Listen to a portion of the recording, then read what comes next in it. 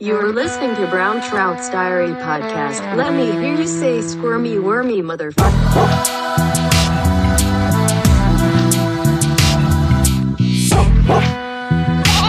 5, 4, 3, 2, 1. Jæja, komið sæl. Þá erum við komin aftur saman. Þá erum við sameinuð á ný. Og við ætlum að reyna að ljúka þessari ferð okkar með þeim Eggerti Ólafssyni og Bjarna Pálssyni. Og ég held jafnframt að ég fari ekki í fleiri álíka ferðir í það minnsta í því formi sem ég hef verið að setja þær upp í. Það breytist auðvitað margt með tímanum, en þó mér finnst það kannski ekki vera nægilega mikið, eða svona, svo ég hafi það ekki tilfinningun að ég sé að endurtaka mig, þó að þetta geti liði árhundruði milli þessara ferðalaga sem við erum að fara í. Við erum auðvitað búin að fara nokkuð vel yfir Ísland í öllum þessum ferðaþáttum mínum. Líklega síst yfir austurlandi, ég viðurkenni það nú alveg, manna fyrstur. Þar geti vitaskuld þekkingarleysi mitt á landshlutanum spila stóra rullu og gerir. En ég nú byrjar að fjalla eitthvað meira austurlandi.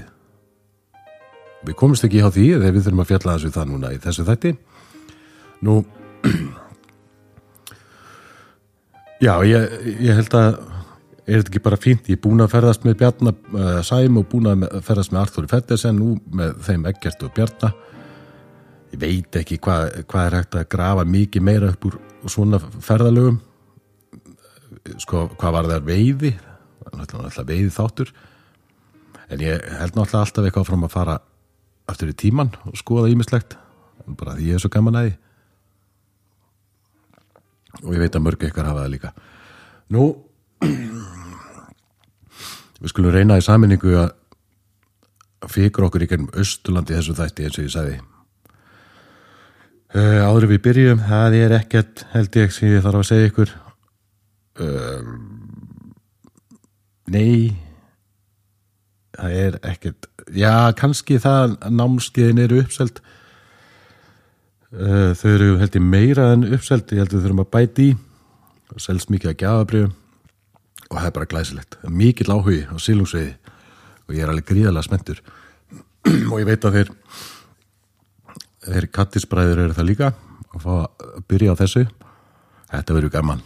Þetta verður ansið skemmtilegt. Nú, á Austurlandi það eru allmörg fisksæl vötn, segja þeir félagar Eggert og Bjarni. Þeir, eins og ég ætla að taka bara fram áður við byrjum og þið kannski vitið að hinu tveið þáttunum sem varða ferðalega Eggert og Bjarna, þeir fara ofta ekki mjög djúpt í vötnin og eða kannski ef við erum að bera það sama við til dæmis eins og Arthúr Fettesen og Bjarni Sæmundsson gerðu. Þeir voru þetta í fiskarannsóknum en Bjarni og Eggert kannski meira í ferðalýsingum og þeir eru svona að lýsa náttúrunni og teikna mikið að myndum. Ég hvet ykkur til að verða ykkur út þessar bækur. Þetta eru 2 hefti, þið getið fengið þetta á bókasafni og þetta er skemmtilegt. Þetta er mjög skemmtilegt ef þið hafið áhuga á þessu. Það er mjög mikið fróðlegt sem kemur hana fram sem er hægt að læra af. Þeir félagar segja að séu allmörg fisksæl vötn á Austfjörðum og ber þar helst að nefna eftirfarandi. Og fyrst er það Smjörvatn á samnefndri heiði upp af Vopnafirði. Já, það var nú fram í morð þar í den. Ég skjóti því inn í. Eða svolítið langt í den reyndar. En þar drap Helgi Þorgilsson eða Brott Helgi drap bóndan Svart. Það var sérst bóndi hétt Svartur. Ég ætla ekki of djúpt í þá sögu en það var eitthvað Svartur gerði eitthvað djöfulinn af sér, drap eitthvað annan og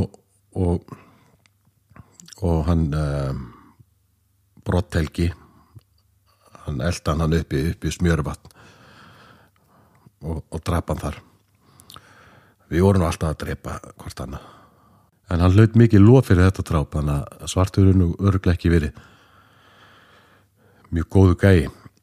En áhugavert vatn, þar víst enn fiskur og þá meina ég að vatnið sé kannski áhugaverðast í mínum megum hvað var að nafnið, já og nafnið á heiðinni, smjörvatn og smjörvatnsheiði fyrir geði. Örnefni á Íslandi sem innihalda smjör eru oftast góð sviti. Einhver kunnustu örnefnin með smjör á Íslandi eru að öllu líkindum á austurlandi og þar eru nokkuð slík nöfn sem að eru svona saman í hnapp á litlu svæði. Það smjörvötn sem á miðri smjörvatnsheiði, en það hálent heiðasvæði milli Jökuldals og Hofsárdals í Vopnafirði. Men þetta heiðin yfir 700 metra yfir sjáumáli. Það bara flott. Svo ég það hæsta þessum heiðavötnum sem ég veit á allana. Ég hef ekki veit annað en ég veit nokkur sem 600-700 metrar.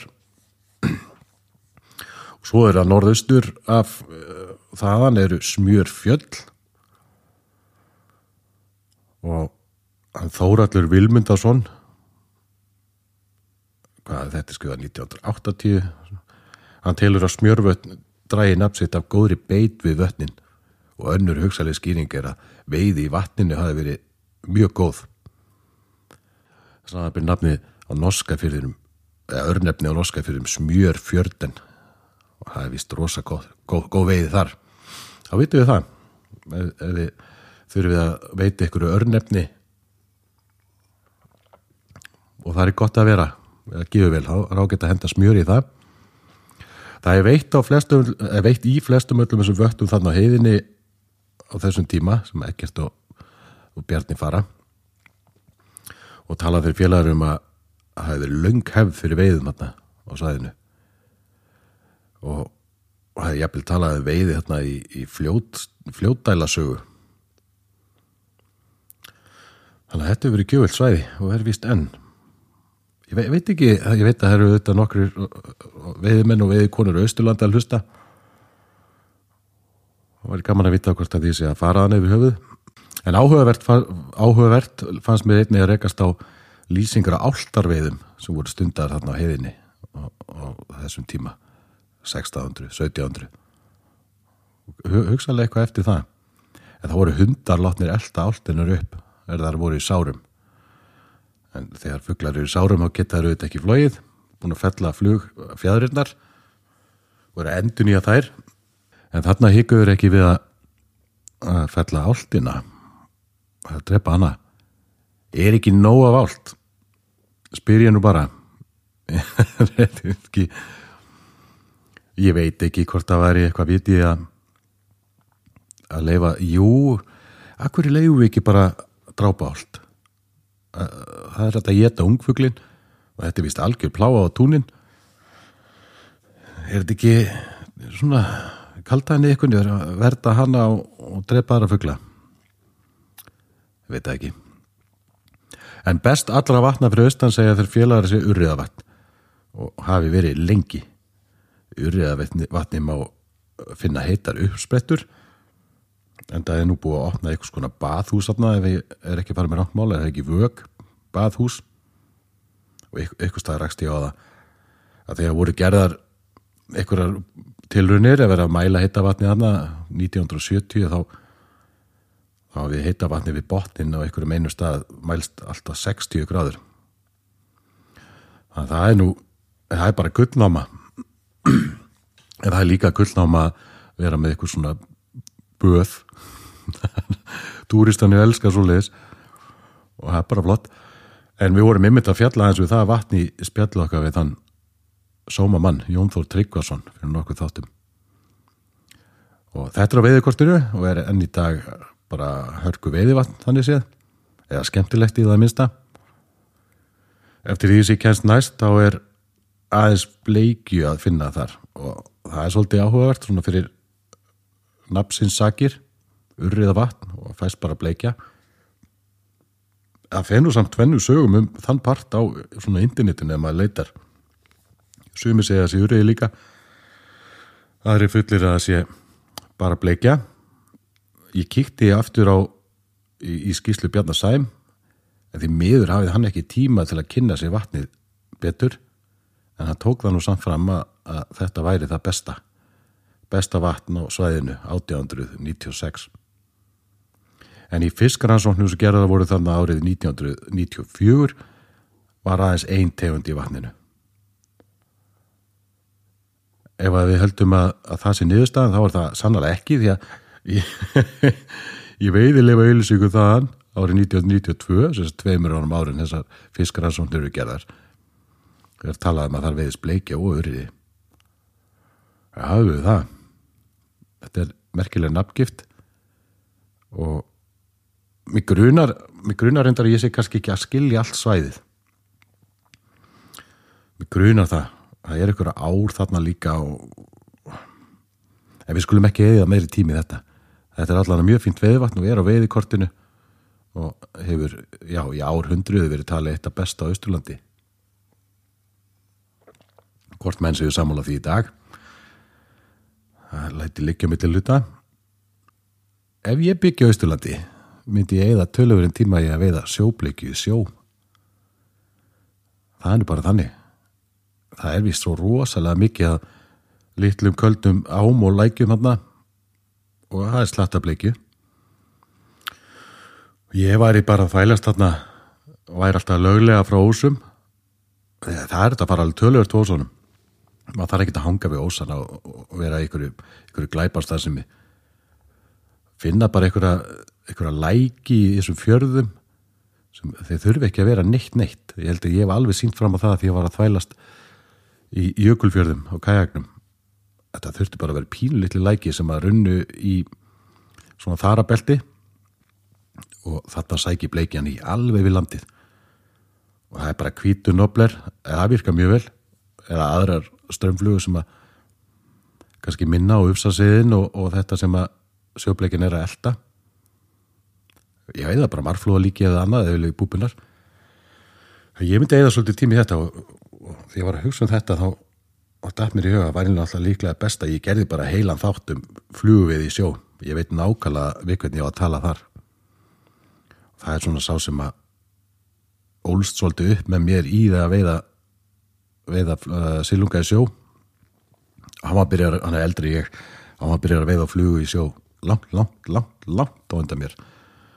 Þannig að ég þarf bara að ná sambandi við hann og ég skal bara gera heilan þátt fluguveiðar í sjó og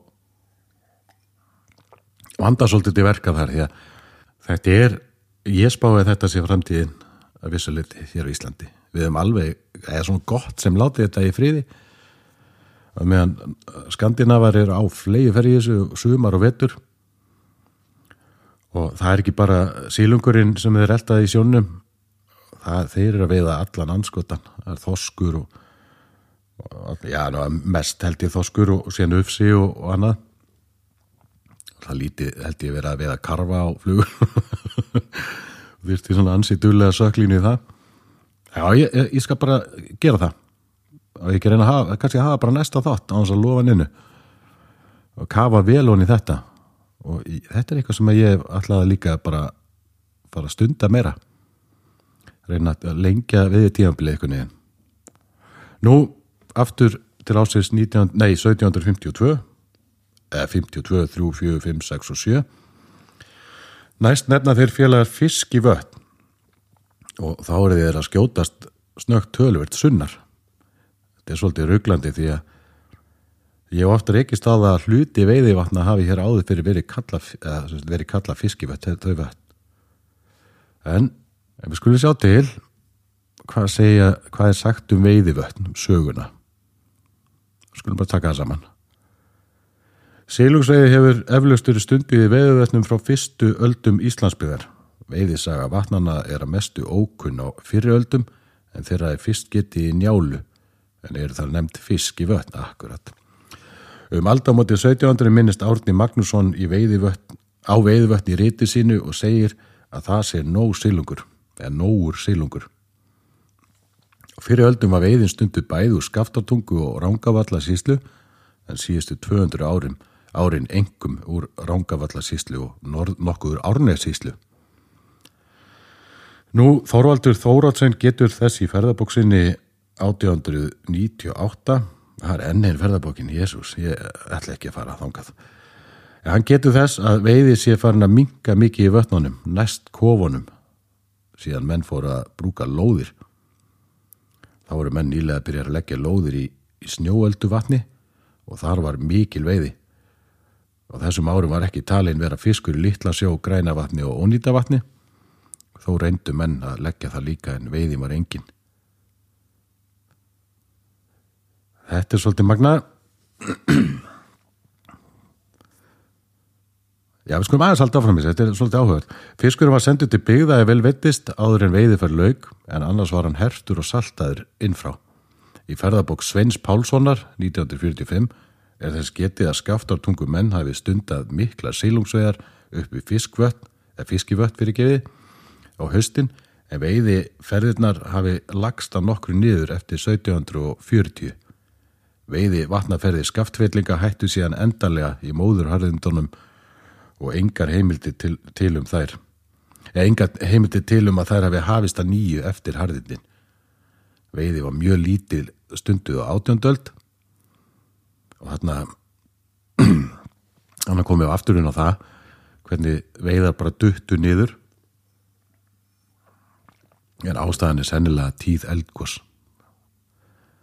Það er svona kenningin.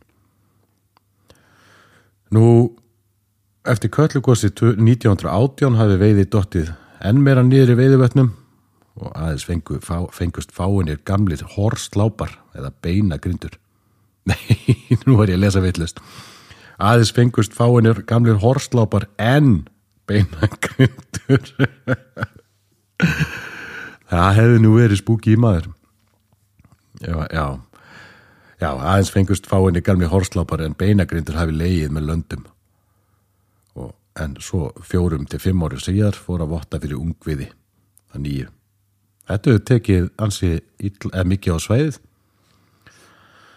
og svo vitum við náttúrulega að þetta var ræktað upp, þessu var hjálpað og já, þetta er svolítið magnað.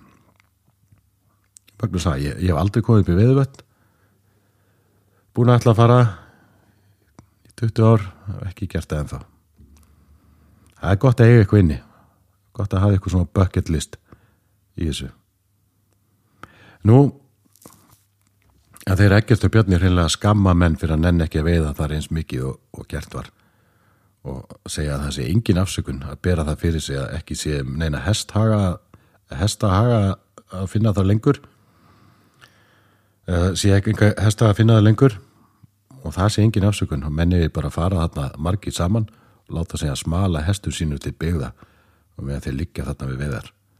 En þetta eru menna mínu skapi, Eggerti og Bjarni, þeir eru duglegir að skamma Íslendingi fyrir að veiða ekki meira.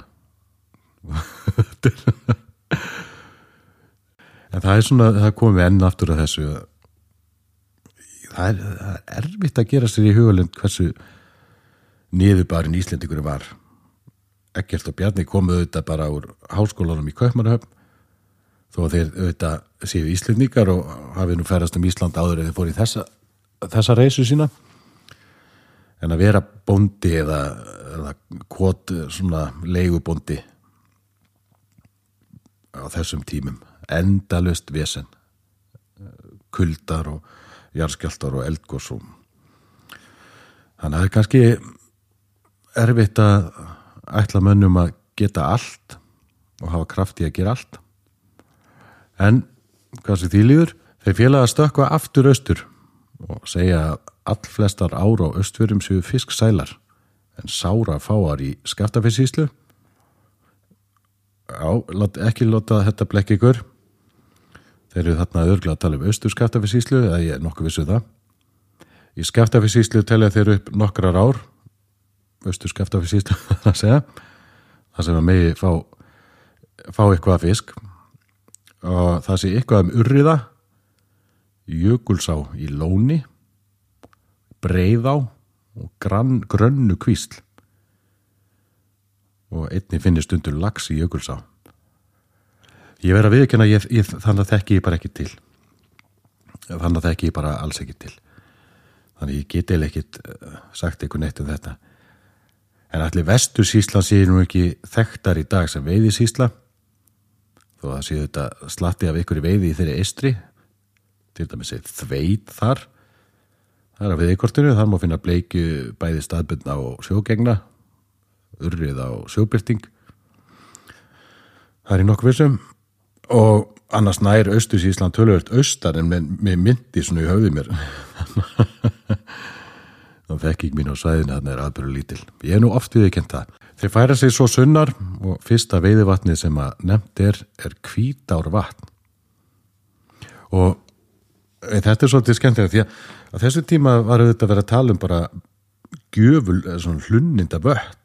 Það var ekkit verið að flokka vötn út frá því hvort þeir eru skemmtilega við á flugu, það var öllum saman það. Það var ekkit komið. Já, reynda komið út í heimi en ekki þarna. En þannig verið bara að tala um vötn sem að gefa vel, kannski svona frekar auðvelt að sækja í þau. Eða mögulegt að segja, en í Hvítárvatni segja að megi finna mikinn fisk, en best sé að veiða hann með ádrætti við ósana á þessum tíma. Og töluvert er gert að því þarna á þessum tíma 1750 cirka. Vatnið eru þetta jökullita í dag og áni hefa verið það í þá daga líka. Það er enn veitt í vatninu í dag og fástar hörkubleikjur, en ég er eiginlega alveg vissum að það sé aðeins veittar í net og þetta er bara gert af einhverju landeigendum eða þeim sem að eiga þau neta rétt þarna. Ég er ekki vissum að séu seld veiði leyfi í vatni en það veit ég að það hefur ekki reynst rosalega gjöfult að veiða hann á stöng. En, og nú ætla ég að setja svona disclaimer, ég hef heyrt að mörgur svona vötnum sem eru lituð og það er sagt að því er ekkert að veiða á stöng. En það er bara oftast ekki rétt. Til dæmis er svo lituð vötnin upp á blöndulónum og þar sem að rennur í þau og þó að þessi drullulita vatn sem rennur í þá getur verið mjög góð veiði í öllum, það sem að rennur í vötn og jafnvel úr. Þannig að það er ekki ómögulegt. Það er kannski erfiðara fyrir ykkur sem að koma bara ykkur staðar á svona lóni og kasta ykkur staðar úti, það bara að vera svolítið sniður. Fiskurinn nota nefnilega meira en augun. Það er lyktin og miðlínan líka. Það er ekki alltaf að sjá allt. En, já, bleikjusamfélagið í Hvítárvatni er á margan hátt nokkuð sérstætt. Já, Hvítárvatni er eitt af fáum jökulvötnum á Íslandi með bleikju sem er ekki tilkomin vegna sleppinga. Og er líklega eina náttúrulega vatnið sem að þannig háttar til á hálendi landsins. Er þetta rétt fullyrðing? Í fljótu bragði þá dettur mér auðvitað í hug nokkur lón sem þau hafa öll myndast við virkjanir og þaðan hefur bleikjan komið úr einhverjum ám, til dæmis Sporöldulón og Blöndulón og fleiri svoleiðis lón. En þetta getur verið rétt og ég ætla ekki að efast það, þetta segja fræðimenn. En til gamans þá hafa verið gerað nokkrar fiskrannsóknir á Hvítárvatni sem er nú vert að skoða. Síðla ágúst 1986 var gerð rannsókn á fiski í Hvítárvatni.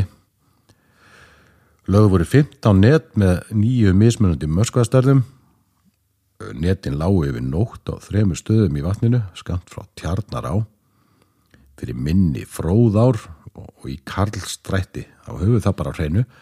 Alls veittust 158 fiskar, allt bleikjur. Í Karlstrætti veittust 34 bleikjur, 40 við Fróðá og 84 við Tjarnará. Þá vitið þið hvert þið ættu að fara ef þið fáið leyfi til að kasta í þetta. Hangaði ekki þar í kringu Tjarnará. En það er lengdin á bleikjunum sem að sjokkeraði mig. Lengd bleikjana var frá 13,5 cm upp í 68,5. 68,5 cm bleikjur. Hálendis bleikjur í vötnum. Það, samkvæmt svona mjög grófum stöðlum ætti það að vera sleikja 10-bundin en þeir segja þarna að þetta hefur verið 3,5 kíló. 7 pund. ef við viljum vera í pundunum. En vá, þetta eru alvöru bleikjur. Og þessar bleikjur voru frá 5 til 16 ára. Svolítið magnað. Við höfum heyrt þetta áður. Hversu gamlar bleikjur geta verið. Stundu þegar þeir eru að veiða kannski upp á Arnarvatnsheiði einhverjum bleikjupollum og fáið svona litla titti, þá fristist þið kannski til að halda þetta þessu unglingar, en þetta getur verið 11 ára bleikjur. Það er margótt verið sýnt fram á það. Held að bleikjunar var það í Brúará eða Soginu, annarkvort þær hafi getað mitt orðið 16, 18, 17, 18, 19 ára gamlar. Þetta er svona í það hæsta. En í þessum rannsóknum var líka innbrigðað því að hluti eldri fiskana væri með samgróin maga og væri komið svona bandormasýking. Og það var líklegt að bleikinu var að fjölga of með við æti sem var í boði. Og það reyndist rétt því að í rannsóknum 1994 þar er svolítið sjokkirandi að sjá. Það voru lögðuð aftur svona net, sami möskvi, við sé rétt, já, sami möskvastærð, lágurindar á öðru stöðum, það skiptir ekki öllu máli en það vittu 61 fiskur og aðeins bleikja og stærðin á bleikjunum var 12,5 til 39,5 cm. Þannig að það er að meðaltali 20,3 cm eða 104 grömm. Það er ekki rosalega gott. Og þær voru víst frekar hóraðar og mikið til vannarar. Þannig að það er mjög gott ef er að veiða þarna einhverju krafti í net og það er unni bara alveg frábært. Fagna því alltaf ef menn leggja það á sig að stunda alveg útgerð á svona vötnum og halda því áfram að haldast því í jafnvægi því annars fer bleikjan bara á fleiri ferð. Við vitum það alveg. En þegar Eggerti og Bjarni nefna líka í fljótubræði önnur fín veiðivötn, Villinga, Holtsvatn, Flókatjörn og Múlatjörn, Apavatn og Laugavatn. En það er sérstaklega tekið fram að veiði sig svona kannski almennilega stundu í þeim tveimur síðastnefndu, Apavatn og Laugavatni. Svo hlaupum við þetta, byrjum á því fyrsta af vefnum veiðistæðir.is, segir eftirfarandi Villinga, Holtsvatnið. Það sé 8-10 km fjarlægð frá Reykjavík í Villinga Holtshreppi. Það er í Árnessýslu. Þetta er frekar grunnt vatn, 0,8 ferkilometrar og það er einungis 2 metrar djúpt það sem er mælst dýpst. Það er töluvert að fisk í vatninu, bæði bleiki og urriði sem yfirleitt eru 2 punda stærð og ekki fara mikla sögur af góðri stangveiði í Villinga Holtsvatni. Það er eins og ég sagði hann kannski ekkert að marka það. Hvernig er ekki þetta að gera góða stangveiði í litlu vatni sem er ekki nema 2 metra dýpt? Jú, ætli það sé ekki, já, lítur að vera svona gróður og vesen sem að aftrar spúnaköllum og öðrum spúnaköllum og konum. Ég geta veitt hana. Hljómaði rókafullt, ég var ekki að meina þetta þannig. En ég hef bara lítið sem ekkert spáð í þessu vatni. En það virðist vera bara ágætis veiði þar í dag. En sjá, ég hef lesið rannsóknir sem hafa verið gerðar við þetta vatn. Ég hef þó gert það. Og þá er talað að þetta séu svona 50 til 600 gramma urriðar og síðan smærri bleikjur. Það er líka állana. Þannig að þetta er alveg típist íslenskt veiðivatn. Svona fiskur milli hálft pund og kannski upp í 3 ef menn eru hefnir. Og sama gildir Flókatjörn og Múlatjörn. Í Flókatjörn var alltaf ágætis bleikja milli 1 og 3 pund. Ég gerir ráð fyrir að svipa gildi Múlatjörn. Þetta er bara svona klassist ríkisvatn nánast. Laugavatn og Apavatn eru þetta af allt öðru kaliberi. Þetta eru, Apavatn er örglega eitt af allar besta veiðivatn á Íslandi. Allt og lítið stundað af hinum almenna veiðimanni, finnst mér einhvern veginn. Og Laugavatn auðvitað frábært veiðivatn og þetta, allt þetta kerfi, Hóláin já, þetta er ótrúlegt kerfi. Ótrúlegt kerfi, Skillandsá og já, þetta er náttúrulega bara efni í heilan þátt og ég hef gert nánast heilan þátt þetta. Eitt af fyrstu þáttunum þá töluðum við þetta, ég og hann Árni Kristinn Skúlason. Vorum eitthvað að þvælast hana. Endilega hlustuðu hann. Nú, þeir skoða Þingallavatn og það er bæði veitt vetur og sumar. Ég hef auðvitað líka gert heilan þátt Þingallavatn. En hér rekst ég á veiðaðferð sem að ég hef ekki rekist á áður. Það er að segja að menn veittu á þessum tíma á litla öngla sem dorga var annarkvort af báti eða í gegnum vökum vetur. Er eitthvað sérstætt við það? Við höfum rekist á það áður eða hvað? Já og nei. Hér er tekið sérstaklega fram þetta séu afar litlir önglar og á öngulinn sé engin beita sett, heldur fest á öngulinn rauð dula og síðan látún snappur eða einhvers konar gljáandi málmur. Látún fyrir ykkur sem að vitið ekki getur verið messing eða brass. Þetta er bara málmblanda, kopars og sinks. Sumar tegundir látúns eru kallaðar brons, þáttur að innihalda mikið sink, en þetta er svona útidur. En þetta eru svona látúnsnappar, þetta eru fatanappar, mikið, svona, þannig að menn hafa verið að brasa við að föndra eitthvað og við erum kannski að tala að hérna sé verið að nýta fyrstu íslensku fluguna. Ég meina rauð dula er þetta ofið efni og varla gerfiefni á þessum tíma. Þannig að þetta myndi kannski frekar flokka sem fluga en spútn eða ekki. Ég veit alveg hvað þið eru að hugsa. Ég er að fara aðeins í óvísendilega í þetta en þannig að sleppti menni að nota vaðstein og krók eða það er bara sökka og öngul vaðstein, sakka og svona léttu þetta upp með að nota þennan látún snapp brass eða kopar fyrir ofan lítinn öngul með einhverju fallegu litu efni. Þetta ljómar kunnilega, þetta ljómar eins og fluga, bara svo púpa. Þannig að þetta er svolítið magna. En svo eru aðrar aðferðir einnig notaðar sem eru ekki síður áhugaverðari. Það voru stórir önglar og mjög beittir sem voru látnir síga á botnin þar sem ekki var mikið dýpi, ofti gegnum vakir og fiskurinn sá síðan að ykkur leyti sjálfur að húka sig á þá eða í það mest að gera sér tilbúin að verða húkaður og haldið ykkur fast hann klóraði sér á maganum með beittu járninu. Þetta fullir þær að fyrstum finnist þetta gott að nutta þessu maganum í þetta, það getur vel verið. En það þurfti þó einni veiðimann til þess að fylgjast með og kippa í og húka fiskinn almennilega og svo voru notaði 2 önglar svo væri nú alveg 100% að ná þessu fisku upp og þetta er sérst bara húk og það er bara menn voru náttúrulega bara með þessu til matar það var ekki veiðidallarnir frábær þarna. Sumir bundu hvítt þorskroð á önglana til þess að fela járnið eða fiskurinn sækist í hvíta litin, segja þær. Og einnig finnst honum gott að hvíla sig á roðinu. Já.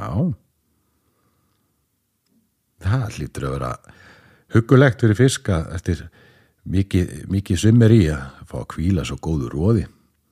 En svona er þetta bara að skrifa. En þegar ísinn var þunnur gat fiskurinn orðið var sig og mikli skuggar voru hreyfingu ofan í ísnum, þá tóku menn saman hrískjarr og bjuggu til hrísköst sem þeir lágu síðan á og þá var aðeins einn, kjurran stóran skugga að ræða og fiskurinn treysti sér því undir. Þetta er svo flott, svo sem komi inn á þetta ykkur leyti áður, en þeir lýsa öxará sem smá sprænu sem rennur í vatnið og soginu sem mun stærri á sem rennur úr því. Einnig lýsa þeir sandey, svo að það er allt, sandey sem nánast í miðju Þingvallavatni, þannig að það er svona allt eins og það á að vera. Fyrir utan auðvitað nokkrar virkjanir, en áhugavert er að sjá að þeir tala að í sandey verpi svartbakur og séu eggin tekin til nytja. Þetta vissi ég ekki. Og núna því ég hugsa tilbaka, ég að sjá mikið að svartbakana? Já, ég veit ekki, minni mannsins mjög lélegt. Ég held að allar rannsóknir séu búin að sýna fram á það. Nú búið að planta ykkur fræi í hausinu mér og ég fer að rifja upp og núna í hausnum á mig sé ég bara svartbak allstaðar. En það skiptir ekki alveg höfumáli. Ég rekst á merkilegan hlut, eða réttar sagt nokkra merkilega atburði snerta Þingvelli. Það fyrsta að Sogið þornaði skyndilega upp árið 1532.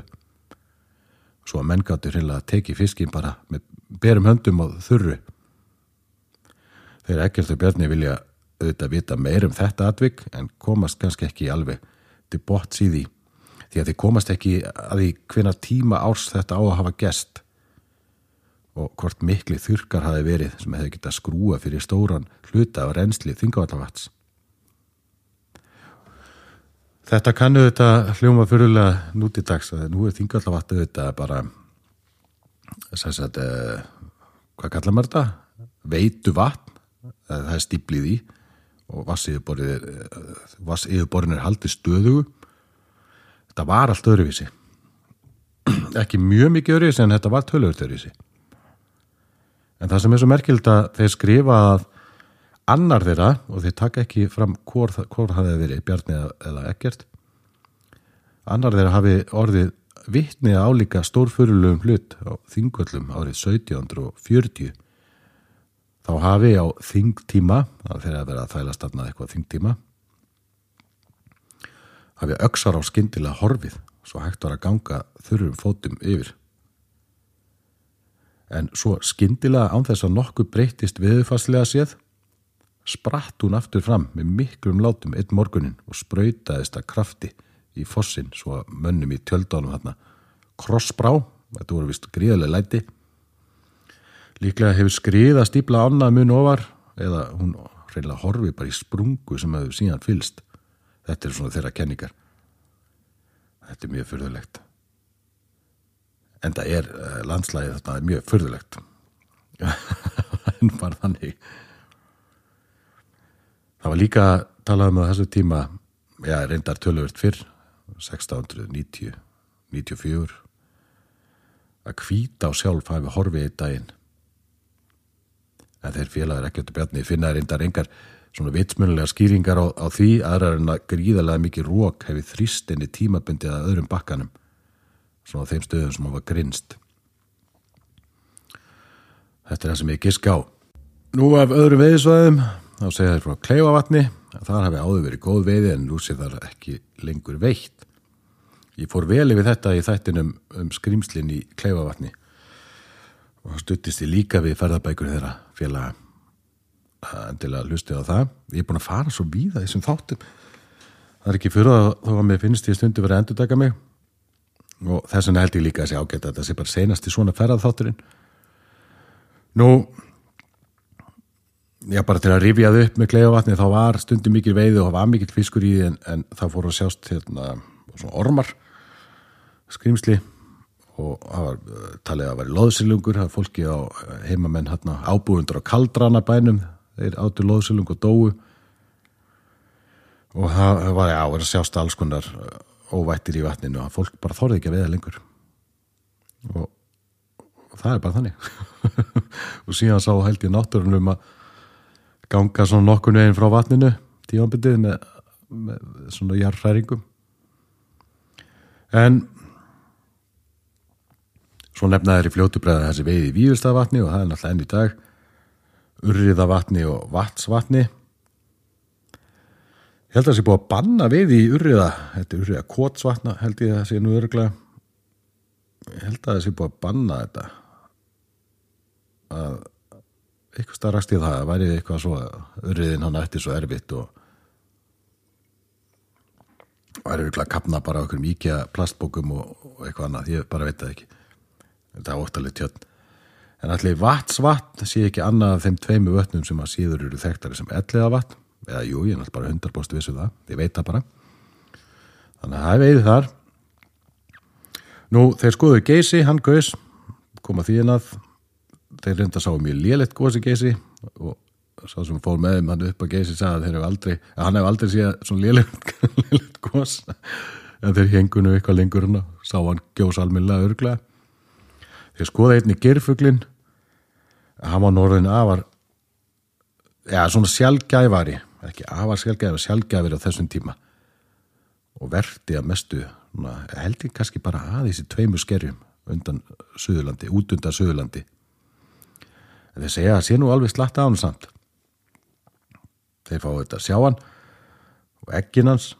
Þeir lýsa fuglinu sem sérkennilegu fugl á stærð við gæs en vængir hans litlir eins og tistu sem hann nota til að synda. Getur eðlilega ekki flogið. Klunnarlegu fugl sem við vitum auðvitað öll hvernig endaði tilvist sína á jörðinni sem tegund þegar síðasti geirfuglin eða síðasta geirfuglsparið var drepin. Í Íslands lýsingu sem talin vera eftir Odd Einarsson biskup þessi lýsing á slíku veiðum. Þegar fiskimenn fara þangað til fuglatekju verða þeir fyrir árásum þessara fugla sem ráðast á komumenn í þéttri fylkingu og með feiknar krafti og tróða þá niður nema menninir sjáu við árásinni með því að drepa nokkra hinna fremstu í fylkingunni þá snúa hinni frá og leggja á flótta og þá fyrirhafna lítið að taka þá á undanhaldinu. Framan af að þessi geirfugl veittu til matar en þegar fuglinu fór að fækka fóru safnarar og náttúrugripasöfn að borga háar fjárhæðir fyrir fuglin og má segja að það hefði verið svona hinn endalegi dauðadómur tegundarinnar. 80 uppstoppaði geirfuglar hafa varðveist til dagsins í dag. Þetta er auðvitað sorglegt, en hvað hefðu við geta gert fyrir álíka tegund? Jú, látið hann í friði. Það hefur verið eitt, hún svo sem það fer engin minkur og refur í hana þarna á þessu skerjum. En það er svona eins og þessi fugl hafi kannski ekki verið hannaður til að lifa af. Ég veit ekki, kannski voru þetta bara við mennir á öllu líkitum. Nú, einum manni getum við kennt fremur öðrum, það er Karl Franz Siemsen, kaupmaður Reykjavík, og vitið það vestlið eitthvað við Siemsen umboð, það þá til. Hann var umboðsmaður fyrir ýmsa erlenda vísindamenn og söfn. Árið 1844 honum falið að ná í geirfugl og bauð hann bændum í höfnum 300 krónur fyrir dauðan eða lifandi geirfugl. Og það var til þess að 4. júní 1844 fóru 4 á stað til Eldeyjar og sáu þar 2 geirfugla sem sátu á kletta nös og snéru þá úr hálsliðnum. Hélt lengi að segistu geirfuglina hefur skotnir en ég að komast í aðrar heimildir. Nú, auðvitað sorglegt.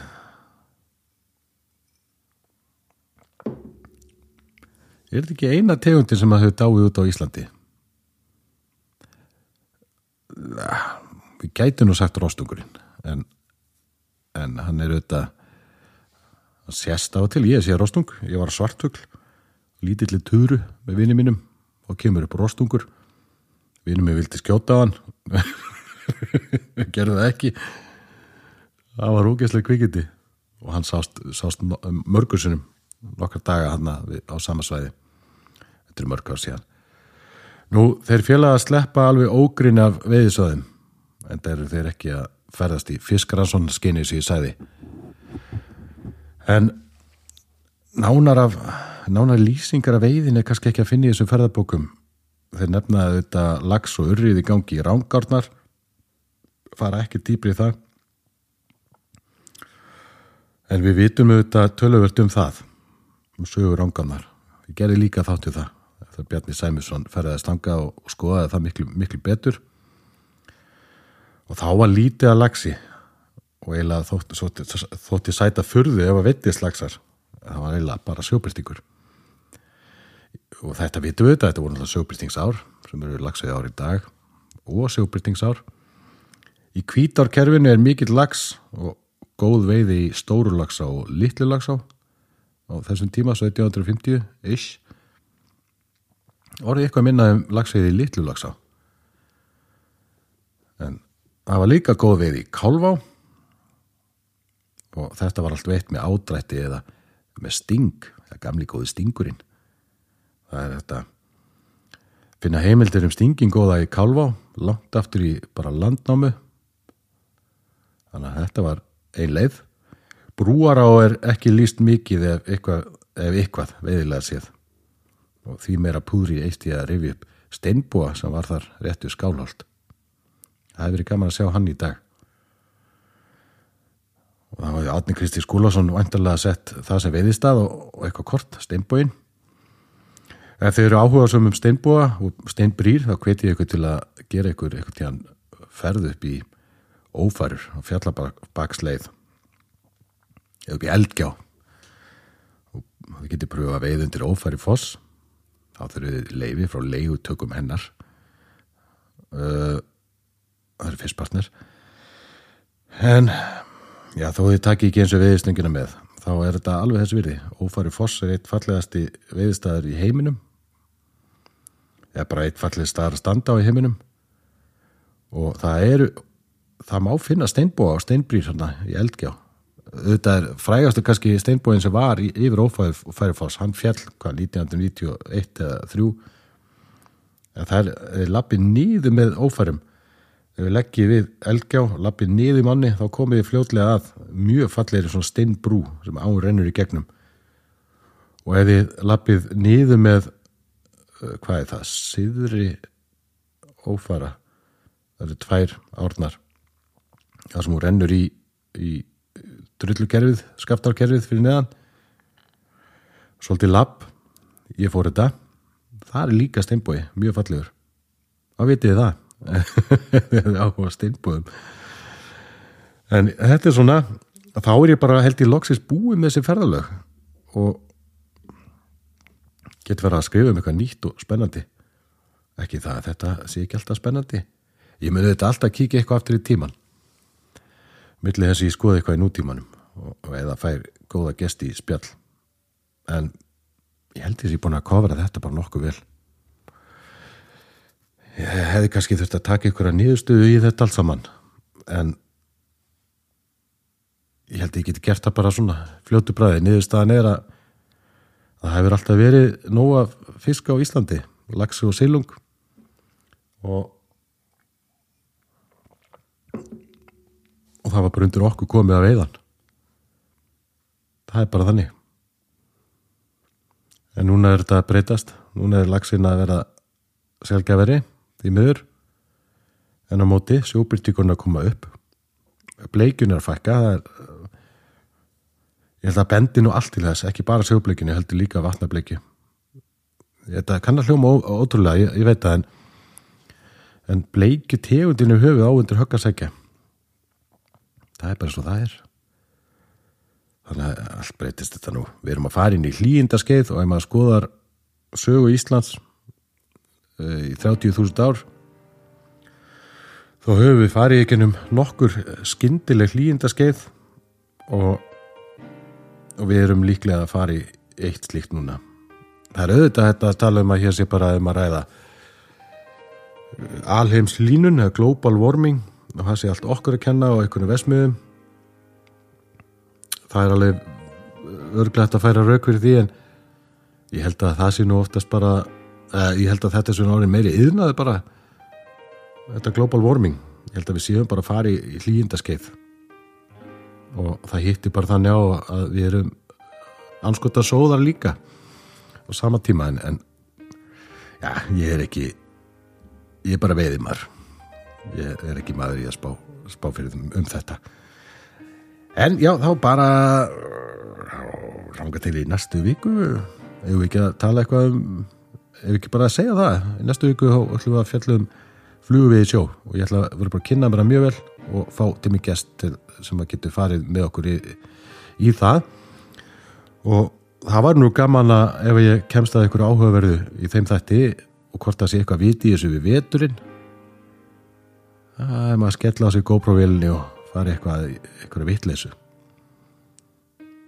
Ég veit ekki meira þið. En þá til næst hafa það sem allra bestu eins og alltaf og við heyrjumst eftir viku.